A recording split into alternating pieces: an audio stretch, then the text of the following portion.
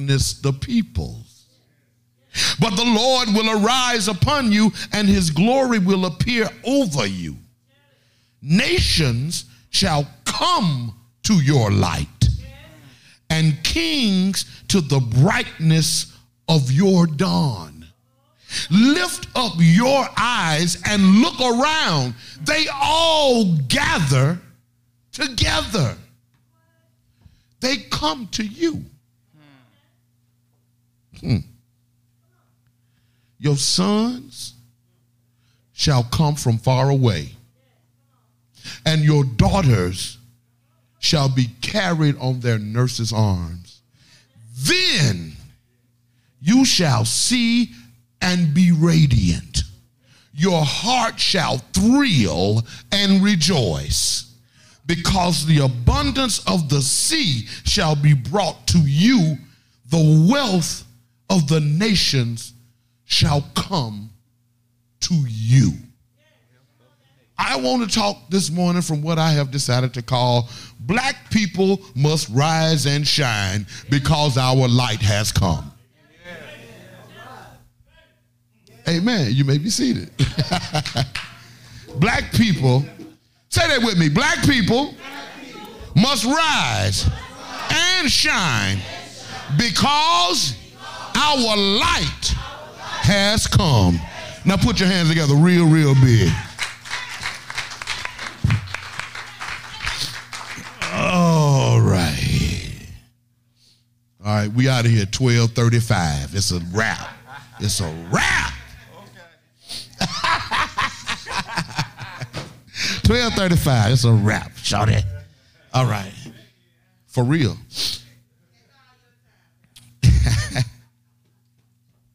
Would you agree that hold on, Quay.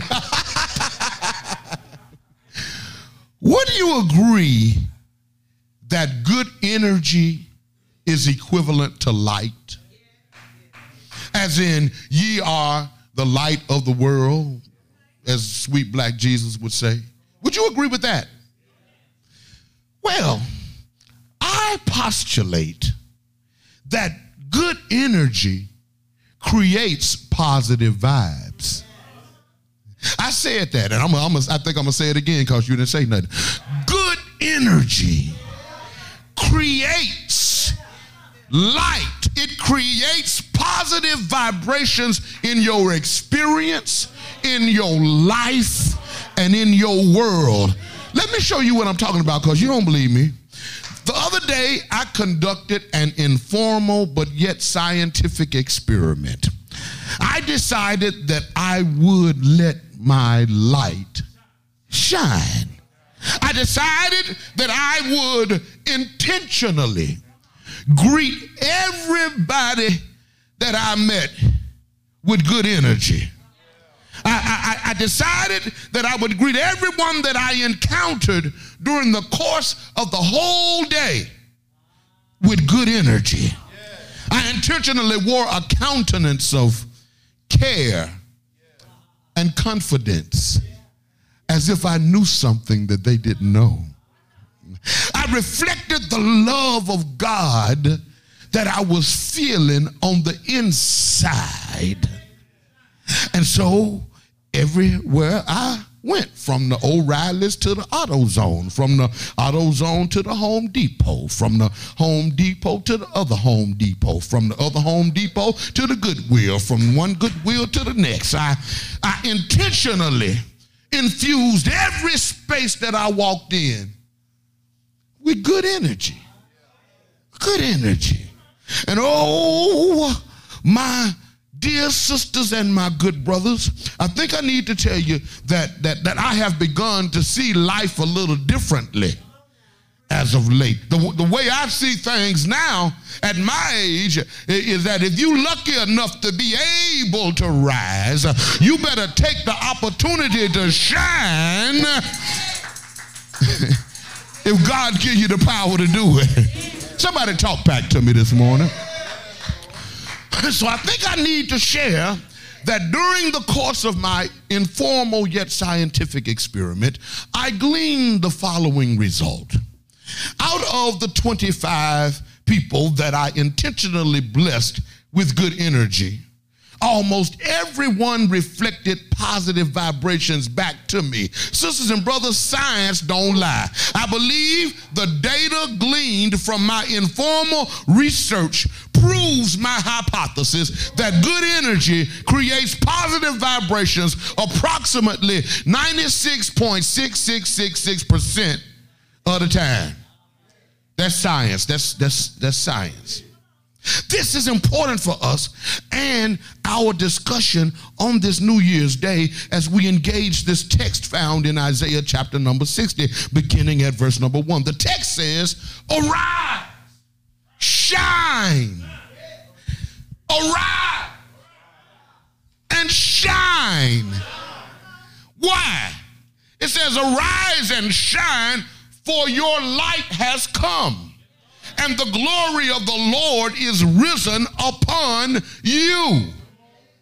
This sounds to me like a word from the Lord through the pen of Isaiah proclaiming black people must rise and shine because our light has come. See, there was a time when the light went out on us.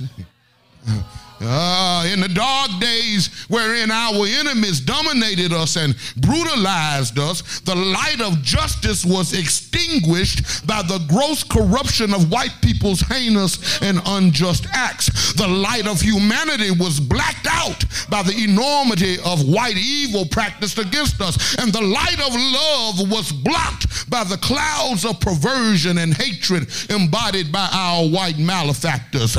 We were without light in a world created out of the dark shadows of European psychopathology.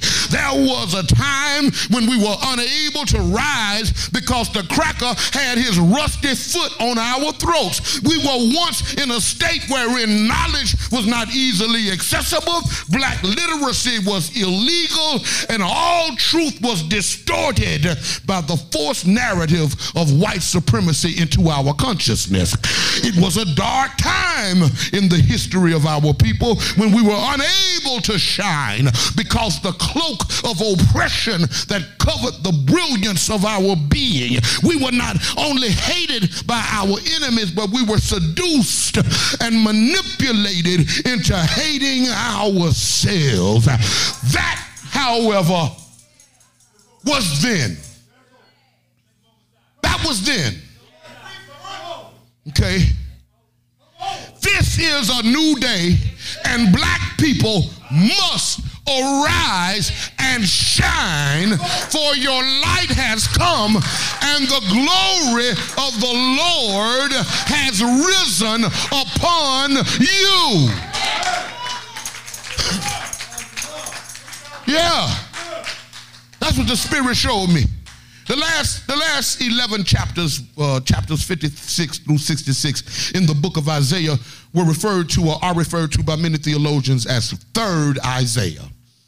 Isaiah chapter 60 falls within this designation, and although scholars argue about the specificity of the authorship of third Isaiah, they also argue about the historical location in which the words were written. They verbally joust about the social location of the people of Israel during the time of the writing of this text. Scholars engage in academic tussling over literary analysis of what was edited or redacted within the text, but the one thing that is agreed upon among scholars and theologians is that the writer of third Isaiah is writing from the perspective of a people covered in darkness because people from outside of their nation were dominating and oppressing them.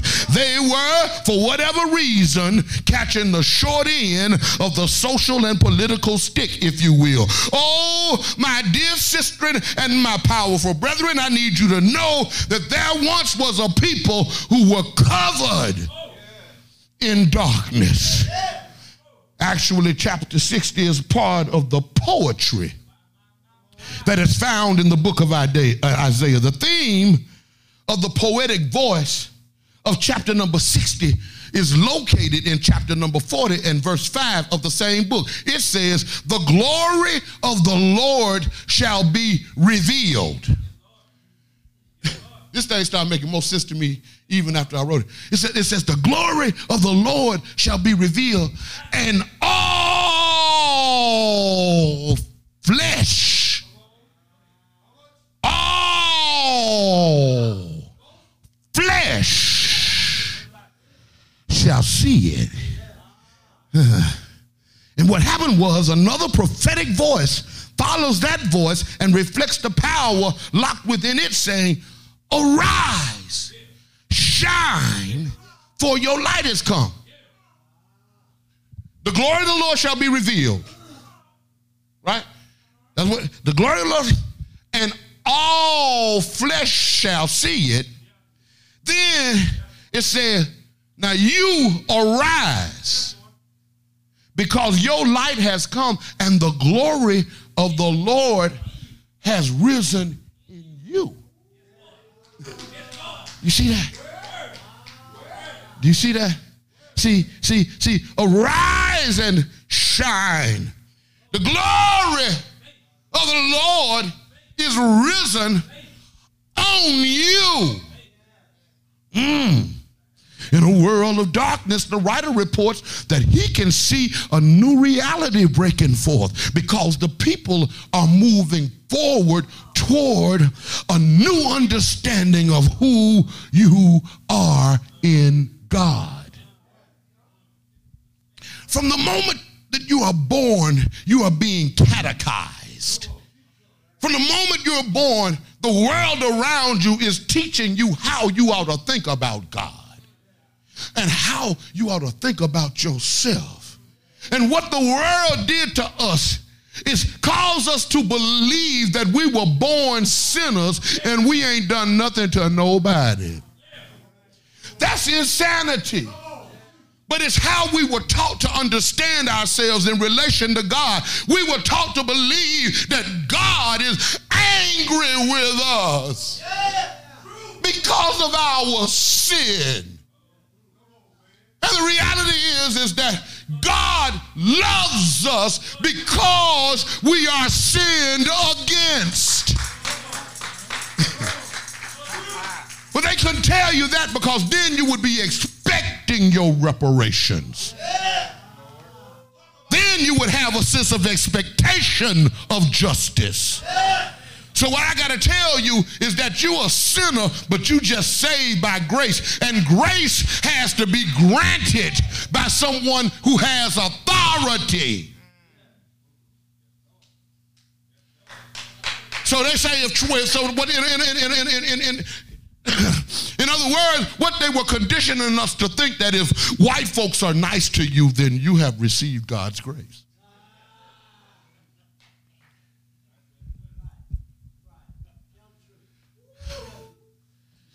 The word glory in this text comes from the Hebrew term kabod, which means abundance, honor, and glory. Somebody shout glory. Glory. It has to do with God's presence showing up in the life of one who is able to believe. This presence is a source of power. It is a motivator, a life-giving spirit that affirms our humanity and assures us that we can accomplish anything that we set toward as a goal. The glory is the light. The light is the knowledge of the truth, and the truth makes us free to live into our potential as the mighty and the holy children of the Most High God. Shout glory. I said that. I'm preaching today if I ain't never preached before in my life. It's about the glory, and I'm almost through. It's about the glory. When the glory is revealed, difficult times get a little easier to handle. Yeah, when the glory comes, we can see more clearly what the past did to us. which brings the vision of our future a little more clearly into view. When the glory comes, the weight of our burdens gets a little lighter, and we can move with a lighter disposition and attitude as a people united. We can stop hating on ourselves and hating on each other because the glory has come, and we can see the light, and God has given us permission to shine again. Arise, arise, arise, and shine, for your light has come, and the glory of the Lord has risen upon you. It's time to get up, get your shit together, because you can see what's going on around you now. We are no longer in the dark. We can see what's happening around us. Last year is in the past. Yesterday is past and gone, and a new horizon of possibilities is within your eyesight. Rise up and reflect the light of the Lord that is shining in the midst of us right now. Right now. I'm almost through. Verse 2 and 3 says, Jackie, she like me to walk through this Bible, so I gotta get through here. Verse 2 and 3 said, I think she thought this nigga gonna get caught up on one and it can't even get out verse 1. Verse 2 and 3 says, check this out. Check out how the way they do this. For darkness shall cover the earth. Listen. And thick darkness on the people. But the Lord will arise upon you. And you know what? And I'm gonna take the liberty. I'm gonna X that but out. I'm gonna say, and the Lord will rise upon you, and his glory will appear over you. Nations shall come to your light, and kings to the brightness of the dawn, your dawn. Sisters and brothers, this may be considered by some theologians as a hermeneutical stretch. But I see this text telling black people specifically that we are a great people and that we cover the earth with our talent, our culture, our technological expertise, and our intellectual capital. I hear this text proclaiming that the world comes to us because they see a brilliance in us that we can't see for or in ourselves. Pay attention. Pay attention, children. Lift up your eyes, the Bible says, and look around you. They all gather and they come to you. People come to us to learn how to walk, how to talk, how to dress, how to look, how to act, how to smell. Everybody in the world want to be like us, and once they figure out a way to approximate what we created, they claim it for themselves and act like we didn't do it in the first place. What we do comes out of our experience, and ain't nobody else experienced life like we have. Ain't nobody else been through what we've been through. Ain't nobody else seen what we've seen. Ain't nobody else been on no ship, come across a middle passage. Ain't nobody else seen they people drown overboard, eaten by sharks. Ain't nobody else experienced the kind of trauma that we've experienced. And the trauma that we've experienced and the trauma that you've experienced will allow you to be able to shine with a brilliance that no one will ever be able to cover.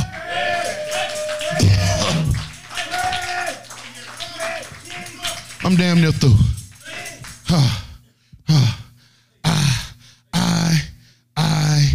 I see these following verses of poetry as referencing, check this out, the separation and the distance. Somebody got something playing, turn it off. So, these following verses I see are referencing the separation and the distance that exists between youth and elders. Look at it. Look at what it say. Because the reality is that all of us are needed to create the beloved community. We cannot make it without each other. And I'm encouraged by the B clause of verse 4 and verse 5, which says, your sons shall come from far away. So somebody I know got sons that you're separated from. Yeah. It says, your sons shall come from far away, and your daughters shall be carried in their nurses' arms. Listen at me. Our sons, our children, they grow up too fast. They won't listen to us, and they think that they're grown, and the world grabs a hold to them and tear that ass up. Tear it up. Tear it up. And in their shame, they distance themselves from us because they know that they are living outside of that which they were taught. That's right. But the text don't say when they're young they won't go for it. It said when they old, they'll come back to it. Our daughters raising children on their own. Multiple children without any support. The text says that the daughters will get the support that they need. When we reach out and authentically connect with our wayward sons and provide the support and the nurture that our struggling daughters need, we will then be whole again. And then God will allow us to see clearly, to be expanded, to be enlarged, to be empowered then to rejoice, to sing a whole nother song, because the abundance of the sea shall be brought to you, the wealth of the nations shall come to you. No longer will we be singing, we shall overcome, but we can change our tune to rejoice, how I made it over. How I made it over. The song got to change. It's a new year. We got to have a new damn song. I close with these words written by the great black thinker, scholar, and theologian, Dr. Howard Thurman, who wrote, the old song of my spirit has wearied itself out. It has long ago been learned by heart, so that it repeats itself over and over, bringing no added joy to my days or lift to my spirit. I will sing a new song. I must learn the new song that is capable of meeting the new need.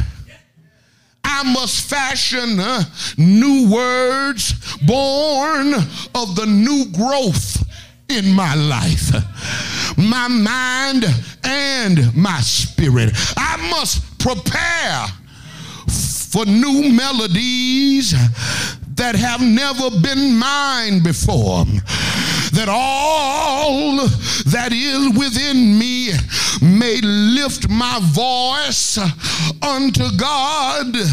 Thus I may rejoice with each new day and delight my spirit in each fresh unfolding. I will sing this day a new song unto thee, O God. I'm closing here, but I need to tell somebody that black people must arise, shine, for we do not have an excuse any longer. The light is shining, and the glory of the Lord has risen in you, upon you, over you. The light, y'all, is all around and rising up. I said rising up. It's rising up on the inside of us. Marcus Garvey, the great ancestor and black revolutionary, said, "Up, you mighty race, up, you mighty race, and accomplish what you will. Up, beloved community, up, Brother Cedric, up, Reverend Knight, up, Brother Yesse, up, Brother Marcus, up, Sister Helen, up, Brother Carter, up, Sister Marguerite, up, Deacon Brian, up, Sister Slaughter, up, Brother Craig, up, Molly and Mariah, up. Beloved community, if we stand, there is nothing that we won't be able to accomplish, but we got to rise. Somebody say rise. Rise, Dominica. Rise. We got to get up from where we are. So rise, Angie. Rise. I heard Buju Bantu come behind Marcus Garvey, and he said, "Up, ye mighty race, how long must our people be a human sacrifice? Stand up and defend your rights. Up, up, up, you mighty race. Up, you can accomplish what you will. Ain't God able? Let me show you God is able." One Friday, they took sweet black Jesus up on a hill, stretched him wide, hung him high, took his life. He died till the moon ran down in long lines of blood. He died till dead men got up out of the grave and started walking. He died till somebody said, "Surely, surely, surely, this must be the Son of God." It was dark, darker than 10,000 midnights. It was dark. They could not see their hands in front of their faces at the noonday hour. It was dark. They took Jesus down off of the cross, buried him in a tomb. It was dark. It was dark, y'all. But early Sunday morning, you know what happened? He rise. Didn't he rise? Shout, yeah!